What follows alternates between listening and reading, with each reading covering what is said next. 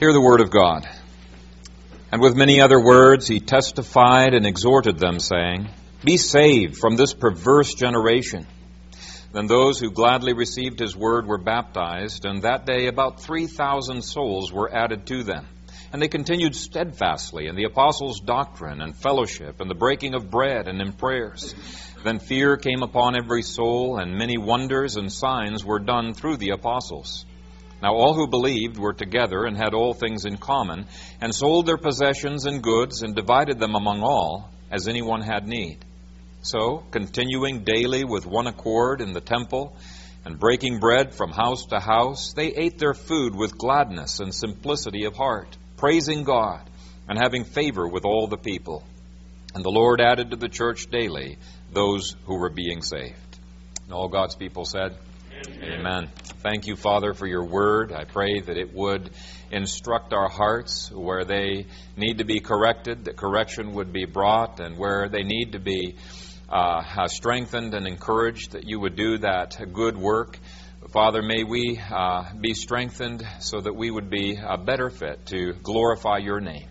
I pray that you would anoint my lips and enable me to faithfully preach, and may that word be quickened in the hearts to these people. I pray in Jesus' name. Amen. You may be seated.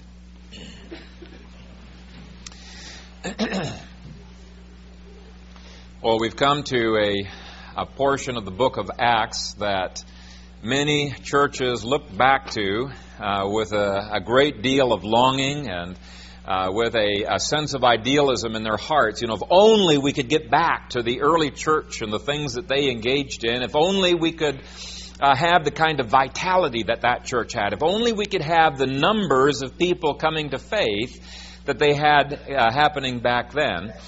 But before you wish that too much, let me give you a little bit of a feeling of what was going on in this setting. Verse 41 says, 3,000 people came to faith. And then those who gladly received his word were baptized, and that day about 3,000 souls were added to them. In chapter 4, verse 4, it says that just a couple days later, there were 5,000 heads of households who were saved. Now, let's just assume that these were not an additional 5,000. You could take it different ways, but this is the total number of heads of households. You still have a growth within just a handful of days from 500 people, and if you count wives and let's say an average of 3 children per household, that's from 500 to 20,000 people in less than a week. That's a pile of people. And you may not see a problem with that, but if you were an officer back in those days who was supposed to take care of those people, you'd see a big problem. It makes me tired to even think about it. It's a tiring thing to even have fewer of those added weekly. The workload for those apostles must have been overwhelming, but it just gets more. Week by week, there are multitudes of people who are coming to Christ in the book of Acts. It's sort of like what's happening right now in India and in China. I was talking with one leader who said that in the early years, his leadership was an absolute disaster. In the last 20 years, one leader said he was woefully untrained. He found churches just coming into existence month after month as he would walk from town to town and begin spreading the gospel. And people would come to faith, maybe 15, 30, some places maybe 60 people, and in 2 to 3, maybe a week's time, maybe a month's time. And he would teach them everything that he knew, and then he would go on to another town, and the same thing would happen there. And when maybe somewhere between 20 and 30,000 people had come to Christ, it dawned on him, I really shouldn't abandon the people I've talked to before. I need to go back and teach them all the things that I've learned. And he's been feverishly, while he's walking from town to town, studying the Scriptures, trying to figure out what it is he's supposed to teach. So he went back to those original towns that he had been preaching at, and the problem that he found was there weren't just 30 and 50 and 60 people in those towns. There were a couple hundred, and 300 and 600 people in some cases. And they were all begging him to teach, and he was just feeling absolutely overwhelmed. What in the world do I do with all of these people? And so he took some young people who showed signs of leadership, and he took them with him and was training them. He said he was just bumbling along, trying to train them in the things that he was doing. And in 20 years, it ended up that he was responsible for a loosely networked organization of over 1 million people. Now, there were 5 other pastors who had the same thing happen. Those are the biggest church movements in China. And I wondered what would happen if Reformed people planted churches there. And I discovered there actually are Reformed churches, groups there. And they were experiencing similar results and similar frustrations. One leader from a Reformed group felt called of the Lord to not just preach to the Han people, which is the majority people, but to go to the minorities. And that was kind of a discouraging prospect, but when this leader went to those minorities and began preaching in a cross-cultural type of a context, began seeing numerous people coming to Christ, and in 10 years, there was over 1,000 churches that were planted. You know, all of them between 30 and 60 people, some of them 100 people in them. That's a pile of people that were coming to Christ. And this is one of the reasons why these leaders have said, we are not ready. They're begging for worldview teaching, leadership teaching, theological teaching in those countries. Let me just give you one story that I've shared with some of you from India. And there's numerous stories along these lines that I'm sure I'll be able to bring back after October, but there was this one Dalit who was the lowest class in India who ran across a Bible, had never met a Christian, but in reading the Bible became converted and was so excited about the things that he was learning there. He was reading it that's all he did. He just read the Bible to relatives, to friends, to neighbors, and they were becoming Christians. Now listen to this. Before he even knew what a church was, before he'd even met a Christian, he ended up, because they ran out of room in one meeting, he ended up having 7 churches, most of which were almost 1,000 members in them. And then a Christian ran across him and started discipling him and training him and what it means to be a Christian. All he was doing was reading the Scripture. He didn't know, how to teach these people. And such growth almost always leads to financial challenges, heresy challenges, organizational challenges, and persecution. There is fiery persecution in India and in China. And you see exactly the same persecution in the first chapters here of the book of Acts because the leadership is really intimidated. Satan's intimidated. He sees the growth impacting his kingdom. You see huge financial problems in this chapter. You see it in chapter 4.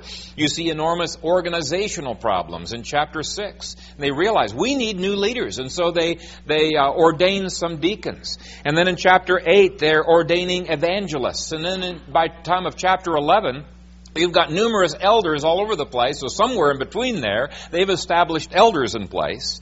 Chapter 5 shows moral problems creeping into the church. Chapter 8 shows heresy problems.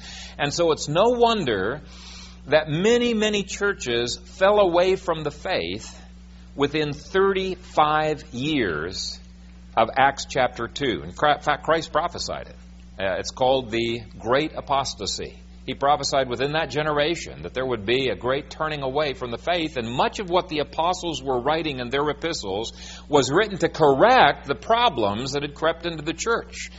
In fact, new cults had been developing already in the first century. In the book of 1 John, it says, they went out from us that it might be made manifest that they were never of us. So here are these people, they're claiming to be Christians, they're outside the church. There were cults already in the first century. It was an amazing thing. And so in one sense, we can say, yes, what's happening in Acts chapter 2 is exciting. It is thrilling. Yes, what's happening in India and China is exciting. It is very thrilling. But the challenges are enormous, and it's not a lot of fun. Some of these leaders that we met with, they don't see their families for months at a time. And it's not wise. In fact, some of them expressed to us they felt like they would be betraying Christ if they went back to their families when there's so much work. And we tried to encourage them that, no, it's as you're ministering to your families, you're glorifying Christ. Some of them only getting 3 and 4 hours sleep a night. None of them had taken any time off. And they were encouraged. And this one person said, because one of the leaders that had been going with us had in the past encouraged them. And this one leader was so excited, he said, last year I took 2 days off. He was so excited that he was obeying the Scripture. And it's like, wow, these guys are just workaholics. And so I want you to have a little bit of perspective on those glory days. I don't want to take away from the glory. There was glory there. There was a powerful outpouring of the Holy Spirit. But I would be quite content with 10 converts a week. Even 1 convert a week, right? Not 100 or 3,000. Now, I'd submit to whatever the Lord gave. And if He gave 3,000, man, I would be excited. I would be thrilled. But I would wonder, boy, what kind of problems are going to be happening along with that. And we just submit to what God providentially prepares before us. But with that as a context, let's go through this passage phrase by phrase. Verse 41, then those who gladly received His word were baptized. Peter didn't have to talk reluctant people into being converted. They gladly received His word. And we ought not to be pressuring people into becoming Christians, trying to arm twist, high-pressure salesmanship or anything like that. Because if God's Spirit is at work in their hearts, God's Spirit's going to make them ready, desirous of coming, thrilled that there are answers to the problems that they see in their lives. They will ask. And so our job is to present the Scripture. The Spirit's job is to change their hearts and to make them ready. Now, this gives a balance. That phrase, I think, gives a wonderful balance between 2 extremes that you see on the mission field. The one extreme is where you see people who say, there's so many problems with individuals falling away that we're going to put people on a 1-year trial, test run, as it were, before we allow them to be baptized and to come into membership. This is the way our mission agency in Ethiopia worked. You could not come into the church until you had been a Christian and demonstrated yourself for a year. Why? Because they were so fearful of unholiness coming into the church. They were so fearful of people falling away. And yet, you don't see that in the book of Acts. Throughout the book of Acts, people are baptized as soon as they are converted. There is no testing period because, after all, salvation is by faith, not by works, right? And that's one of the reasons why we don't have people go through a long membership class and try to weed people out. We look for profession of faith. Now, there's another extreme that goes to the other direction. What I call easy believism, where people are not given any reasons not to believe. Okay? Jesus didn't engage in that kind of evangelism. If anything, He tried to talk people out of believing, out of being Christian. He said, are you sure you want to follow after me? Anyone who wants to be my disciple must take up his cross and follow me, which means he's going to go to his crucifixion, right? He has to deny himself. He has to repent of his sins. He has to lead a holy life. This is the message. This is what Christianity is about. And you receive salvation by faith, but you know full well once you are saved, this is the kind of life that you are going to be living. Now, after you receive a message like that, anybody who repents and believes is probably regenerate, has God's Spirit working in their hearts. And we see this in verse 40. This is the message of Peter. With many other words he testified and exhorted them, saying, be saved from this perverse generation. So that's the balance here. They're baptized, they come into the church based on profession of faith, but they don't come before they've heard what Christianity is about. There is a message that's given that shows that they must count the cost of following after Christ. Now, we've already dealt with the second clause in verse 41, but look at verse 42. It says, and they continued steadfastly, and there's 4 things that they continue steadfastly in. They continued steadfastly in the apostles' doctrine and fellowship. Literally, it's in the fellowship. It's talking about a corporate fellowship there. In the breaking of bread, and in, literally, it's the prayers. So it's not private prayers, even though they probably were steadfast in that too, but it's the corporate prayers. So there's a the before that in the Greek. So those are the four things that they were steadfast in. And if those four are maintained, a church is much less likely to fall away during times of phenomenal growth. But any period of history, those four are essential for the health of a church. Now, first comes doctrine. And it's not by accident that he puts doctrine first here. In the epistles, you find that Paul consistently lays out the doctrine, and then he lays out the practice that flows from that doctrine.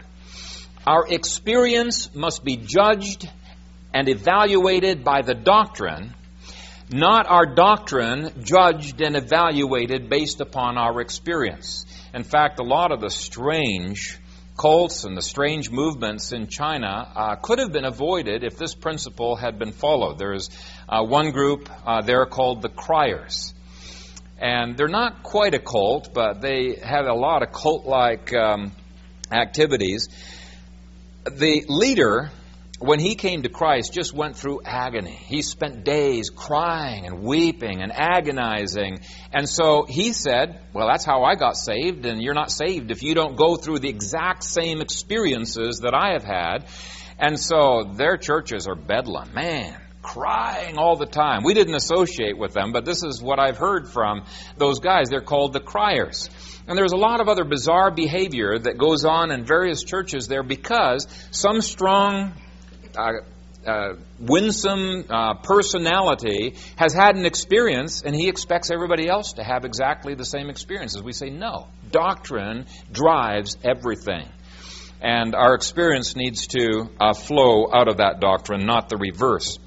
So he says here that they continued steadfastly in the apostles' doctrine. Well, I do not think that 15 to 20 minutes on Sunday once a week is continuing steadfastly in the apostles' doctrine. I'm not sure we even continue steadfastly. We might barely get in that category. But if you were to read theology books every day, and if you were to go to some of the midweek meetings and the prayer meetings, and you'd have personal devotions, and you got a healthy dose of the Word of God on Sunday morning, you just might be somewhere in that category of continuing steadfastly. But they considered the preaching of doctrine, the teaching of doctrine, to be very, very important. The second thing was fellowship, literally the fellowship, dealing with corporate fellowship. Now here's an interesting thing. People who love doctrine and doctrinal preaching frequently don't like fellowship. And people who love fellowship, they just put up with doctrinal teaching. But the Scripture says both of those have to go in hand. They're both very important. The Apostle Paul said, get a load of how important he considers it. He says, we know that we have passed from death to life because we love the brethren. 1 John 3:14. So just because fellowship is second in order, second in priority, does not mean it's unimportant. He says it's critically important. You know that you have passed from death to life because you have a love for the brethren. In fact, Christ said, it's so important, this is how we're going to impact the world. He says, how do we engage in evangelism? He says, by this will all men know that you are my disciples if you have love for one another. In Matthew 5, Jesus said that this has to take priority over communion. Let me read that. It says, therefore, if you bring your gift to the altar, and the gift would have been a sacrifice that would be given on the altar, and after the sacrifice, they would engage in their communion meal. That was the purpose of it, sacrifice, then communion. But he says, if you bring your gift to the altar, and there remember that your brother has something against you, leave your gift there before the altar and go your way. First, be reconciled to your brother, and then come and offer your gift. So urgent was the importance of maintaining fellowship, they were to leave their gift at the altar there and get reconciled. Now, they didn't leave it there for a day or a week or a month and eventually come back to church. No, the idea of leaving the animal there is that they were going to get out, get reconciled, get right back there to the altar so they could sacrifice it and be a part of that communion meal. He's saying, now some people, they think, well, I better not go to church today because, I'm not right. And the next week they don't go to church because they're not quite right. That's not the purpose. God says there needs to be an urgency where you actually bring your animal to the church. Well, not the animal to this church, but back then, when they were sacrificing the animals, that's what you did. You brought it there because you're intending to worship that very day, but you're going off and you're getting reconciled right away. And so he says that's how important it is. A follower of Jesus must have fellowship as a priority. The third word there is referring to the communion meal in the breaking of bread. Now notice that they were steadfast in the breaking of bread. It was constant. And so, even though it's less priority than fellowship, he is indicating it is not unimportant. Now, in the New Testament times, as well as in the Old Testament times, communion wasn't just once a year. It wasn't 4 times a year, as some traditions have it. It wasn't even just once a month. It was every time they came together. 1 Corinthians 11 says that whenever they come together, they take the Lord's table. Let me give you a few examples. 1 Corinthians 11, when did they have communion? It says, when they come together. Verse 11. When you come together as a church. Verse 18. When you come together in one place. Verse 20. When you come together. Verse 33. It was part and parcel of every worship service. Verse 34 says, you come together for judgment. Why would they come together for judgment? Couldn't they have some coming together without the Lord's table? No, they come together for judgment because the Lord's table was always a part of those meals. And when they partake wrongly of the Lord's table, it's for judgment. And so whenever they came, it was for judgment. Now that chapter reinforces there is absolutely no point in taking the Lord's table if you are out of fellowship with other believers and you're out of fellowship with the Lord. And so notice again the order of priority. It's doctrine first, then fellowship, then the Lord's Supper, but they are steadfast in all three. They're all essential. None of them are options. Then comes prayers, and I mentioned earlier there's a "the" in front of it in the Greek. It's the prayers, so it's the prayers of the church corporately together. Your prayers are not even heard if you are out of fellowship with believers and not in communion with the Lord. But prayers, even though they are listed last, are not unimportant. All 4 are critically important to the church, and that's why he says they continued steadfastly in them. We simply will not succeed as a church if we are not a praying people, and so I would urge you to be a part of the corporate prayers of the church. Look at the results of this steadfastness in verse 43. It says, then fear came upon every soul, and many wonders and signs were done through the apostles. That first phrase, then fear came upon every soul. We live in a day and age when it seems like there is not much fear of God in the church. No awe at His holy majesty. He is a holy God. We are sinners. And there ought to be fear. But even the holy angels, they fear God. They don't have any sin. So that's not the issue. But when they come before God's presence, it indicates they hide their face with their wings from His awesome presence. And yet how frequently do we just flippantly ignore God's commands in the Scripture? Come before Him without any reverence whatsoever. Justify our sins before a holy God. It indicates that we have no fear of God before our eyes. That's what it indicates.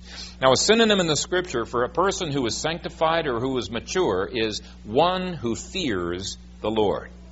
That's what it means to be sanctified, what it means to be holy and mature.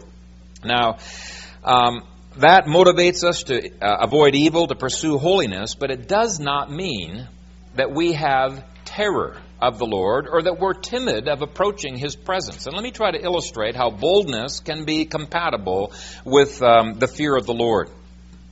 In British Columbia, where I spent a number of years, there's a phenomenal place. It takes a long time to get there, a lot of hiking, but it's called Skookumchuck Rapids. Have you ever been there, Mike?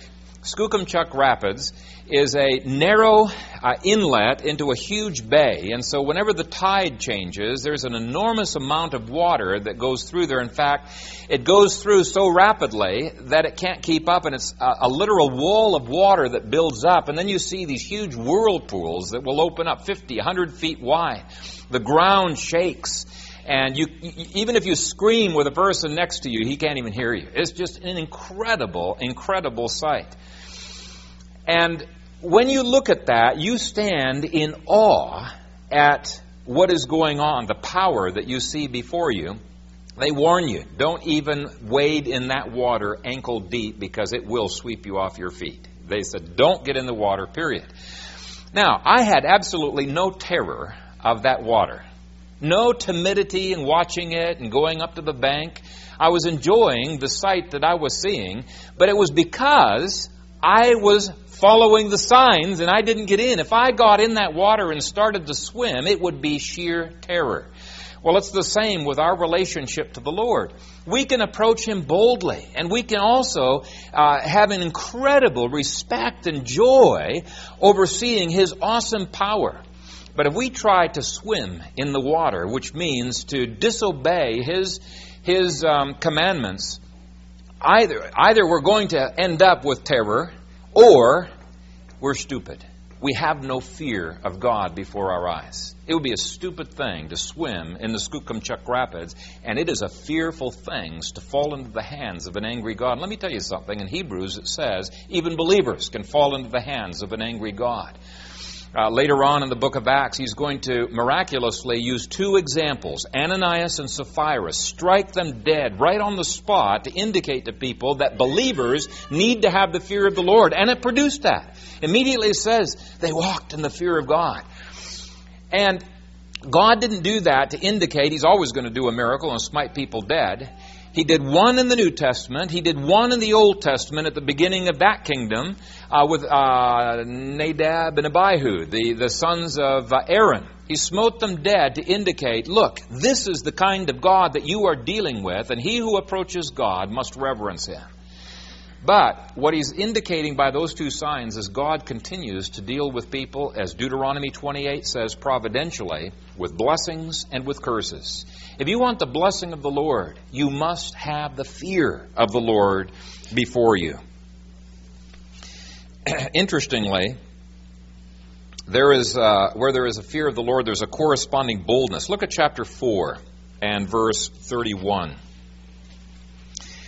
It says there, they were all filled with the Holy Spirit, and they spoke the word of God with boldness. With boldness. Look at verse 33 of that same chapter. It says, with great power the apostles gave witness to the resurrection of the Lord Jesus, and great grace was upon them all. Well, that was a result of the fear of the Lord. And we see the same connection here. It was to these people who were filled with reverence and fear that it says God did many wonders and signs through the apostles. Notice the word then. It's the result of that steadfastness. In the Greek it is, and was born, or you could translate it, and was created, fear upon every soul, and was born, or and was created, wonders and signs through the apostles. The one is as sovereignly given as the other is. Just as we cannot produce miracles on our own, on demand, and much as they claim that they can, charismatics can't do miracles on demand. We cannot produce the fear of the Lord on demand either. Now, Pastor Glenn and I sure wish we could. Man, do we wish we could, but we can't. It's something that we cry out to the Lord and say, Lord, unless you are the over-shepherd of our sheep, unless you bless our efforts, unless you quicken the word to their hearts, they're not going to have the fear of the Lord before their eyes. And so it's something that is sovereignly brought. But when you see the fear of the Lord in a congregation, it's an indication God's Spirit is at work, and there's going to be tremendous things that are going to be forthcoming. Verse 44 says, now all who believed were together and all had all things in common, and sold their possessions and goods and divided them among all as anyone had need. Now, just as the extraordinary growth in India and in China has called for extraordinary sacrifices, This growth of the church also required extraordinary sacrifices. And let me just explain why it happened. Remember, we saw this was the Feast of Pentecost, and what had happened is that hundreds of thousands of Jews from around the world had come to celebrate this feast. We don't know exactly the number. There are times where there were as many as actually over 1 million people that came to Jerusalem from around the world, according to Josephus. We're not told here, but there are multitudes of people who are becoming believers over time.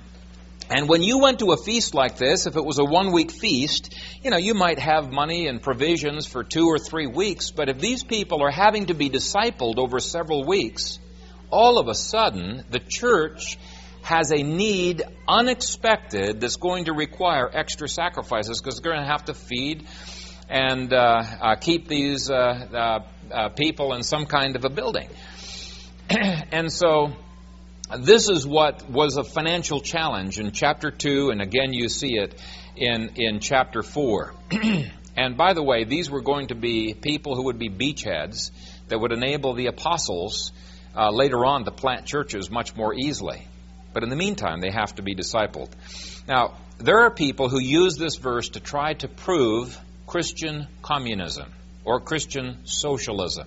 I hope in your minds that is as much of an oxymoron as saying Christian Satanism, because socialism and communism are a demonic religion. They are not anything related whatsoever, and yet there are a lot of people out there that preach Christian socialism. So what I want to do, I want to give you 9 contrasts from this passage with so-called Christian socialism.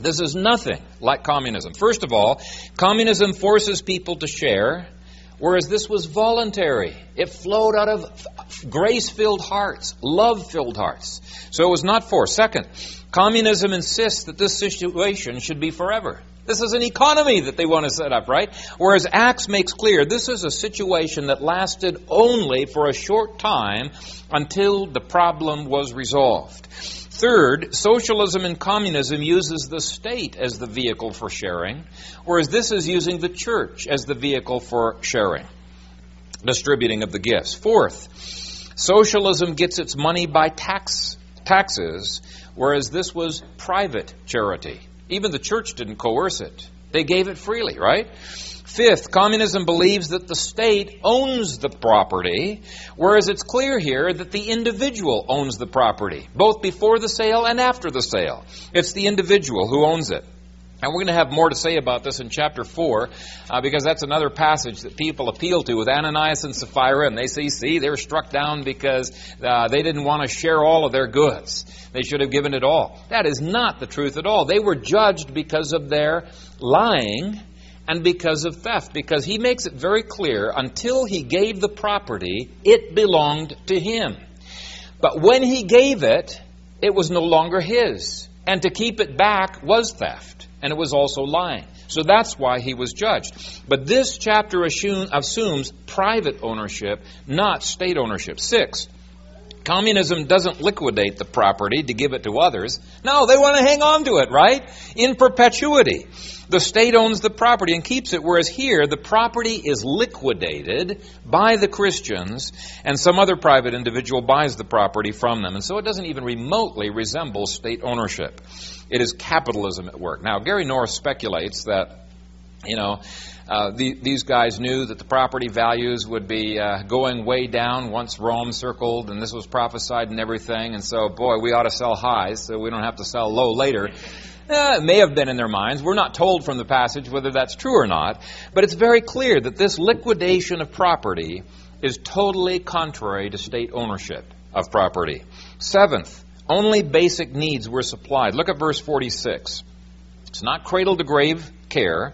Verse 46 says, so continuing daily with one accord in the temple, and breaking bread from house to house, they ate their food with gladness and simplicity of heart. Now, when believers lack food, radical sacrifices are needed to make such food available. And so extra real estate was sold and given to help fund this extraordinary need. But there is nothing in this passage that indicates this is authorizing, state sanctioned Social Security or medicine or Department of Housing or, what are some of the other things that they have out there, daycare centers. It's clear that even though they sold extra rental properties, later on in the book of Acts, we find even some of the 120 owning real estate, owning houses there in Jerusalem. For example, it says in Acts 12, verse 12, that Mary, John's mother, had a house large enough to accommodate quite a large crowd, and so apparently a fairly well-to-do house. So we're talking about people making sacrifices of extra things that they had in order to provide for basic necessities of food and shelter, not confiscation for cradle-to-grave welfare. Eighth, it was not a cure-all for poverty, as many people make socialism out to be. In fact, Jerusalem became a financial burden for the other churches during the famine of chapter 11. This was to meet an immediate crisis need, but it was not intended as an economy that would be a cure-all for poverty. And socialism never cures poverty either. It just exacerbates it, right?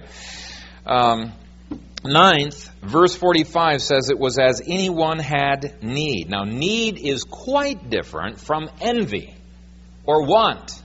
I want what that guy has. Okay, it's quite different from that.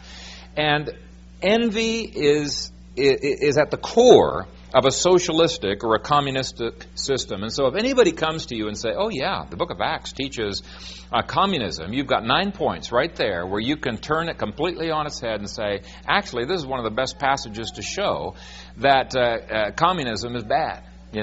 This is the exact opposite of communism. This is free market charity, okay, that he is talking about. Very much so. So, now, having dismissed communism, don't miss the fact that this virile Christianity was generous and sacrificial in its nature. They had such a close body life that they ministered to each other when God's kingdom called for such ministry. Everything we own should be at our Father's disposal. And if we shut up our compassion to those who have need, of food and clothing, he says, how does the love of God dwell within us? There needs to be a willingness to share. Now, that does not mean that we indulge irresponsibility. They don't do that in India or in China. They certainly do not do that in the book of Acts. But there needs to be a radical Christianity that's willing to take the coat off our backs if another person has need and to share one with another. Now, one other characteristic to notice in this community was that it was filled with joy. It was not a dour, dry, and dusty group. It says they ate their food with gladness. And I think gladness and joy ought to be one of the foremost hallmarks of Christianity. We most glorify God when what? We most enjoy Him, right? We are called to glorify God and to enjoy Him forever. And the more we enjoy God, the more we glorify God. And the more we enjoy His good gifts, the more we glorify Him. The more we enjoy His creation, the more we glorify God. Now, the interesting thing about this, though, is that what they were having with gladness was not something spectacular and something, scintillating and new and exciting. You can make even pagans glad in heart if you give them a new car, or you give them, take them out to the French cafe, do other exciting things. But he says here that they ate their food with gladness, and the word there is trophes. It just means basic nourishment. They are having gladness at the basics of life. And obviously, in the context, there wasn't a whole lot of extra that they had. They needed this money just to feed these people over these weeks.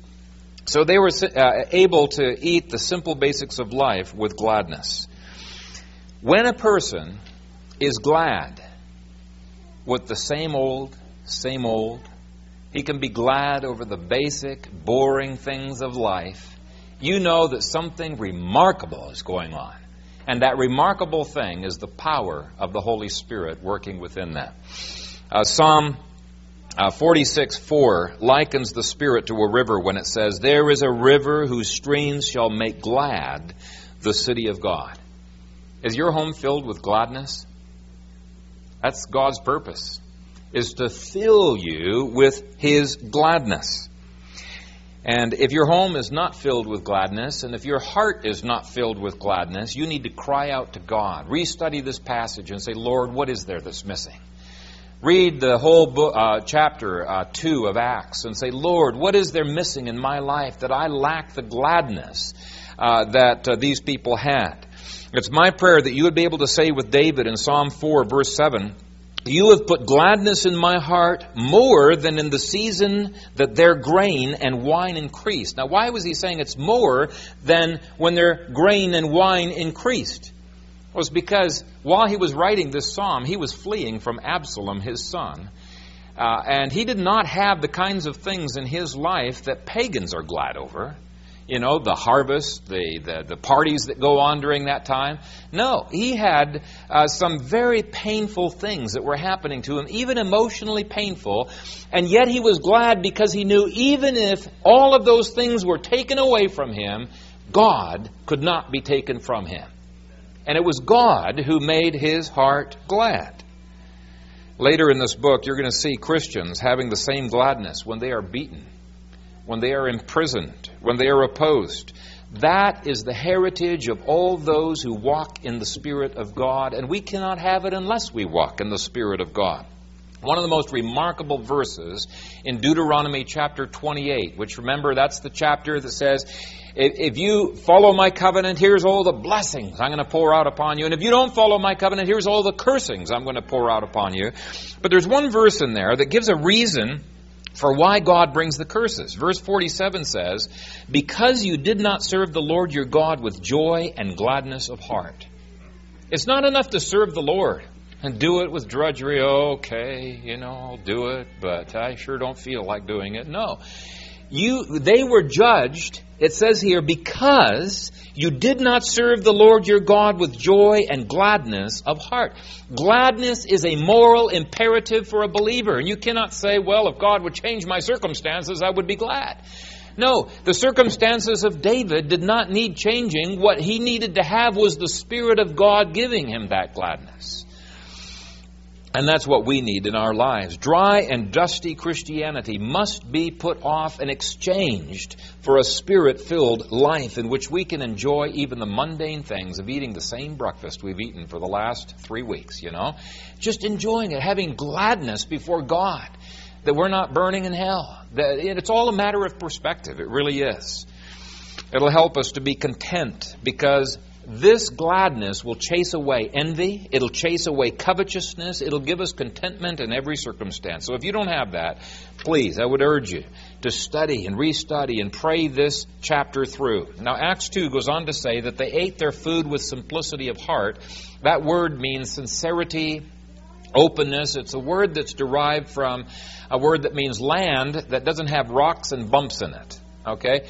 And apparently, it has a reference to a transparency in our communication. Now, think about this. Verse 42 deals with the Lord's table, breaking bread in the Lord's table. Verse 46 refers to the love feasts that happened after the worship service. So, verse 42, breaking bread in the Lord's table. Verse 46, breaking bread in the love feasts after that meal. And this, too, is a very, very important part. These are the times when we can be open and transparent in our communication. It's not just important to come to communion on Sunday. It's important that we fellowship as a body of believers in our homes. And that's one of the reasons why we encourage this all the time. Verse 47 continues with the words, praising God. Praise is another characteristic of a healthy Christianity. The reason God gave for disciplining Israel over and over again in the Old Testament was because they did what? They grumbled. They murmured. They were complaining about all of the hardships that God was bringing into their lives. They were not praising God. Praise should be on your lips when your life is smoothly sailing along. And it should be upon your lips when everything's going wrong. Just like with Paul and Silas. They were beaten. Their backs were bleeding. What were they doing? Singing praises to God. It's a matter of perspective. Verse 47 goes on, and having favor with all the people. Now, some people think they aren't holy unless everybody hates them, unless they're being persecuted, right? In fact, some people go further and they aggravate the persecution by just being jerks. But I want you to notice that the average citizen liked what they saw. Now, certainly, they were being persecuted by the leadership, and you can see why. They were intimidated. But the average person, it says, having favor with all the people, the laity. There is something wrong with our Christianity if people are not attracted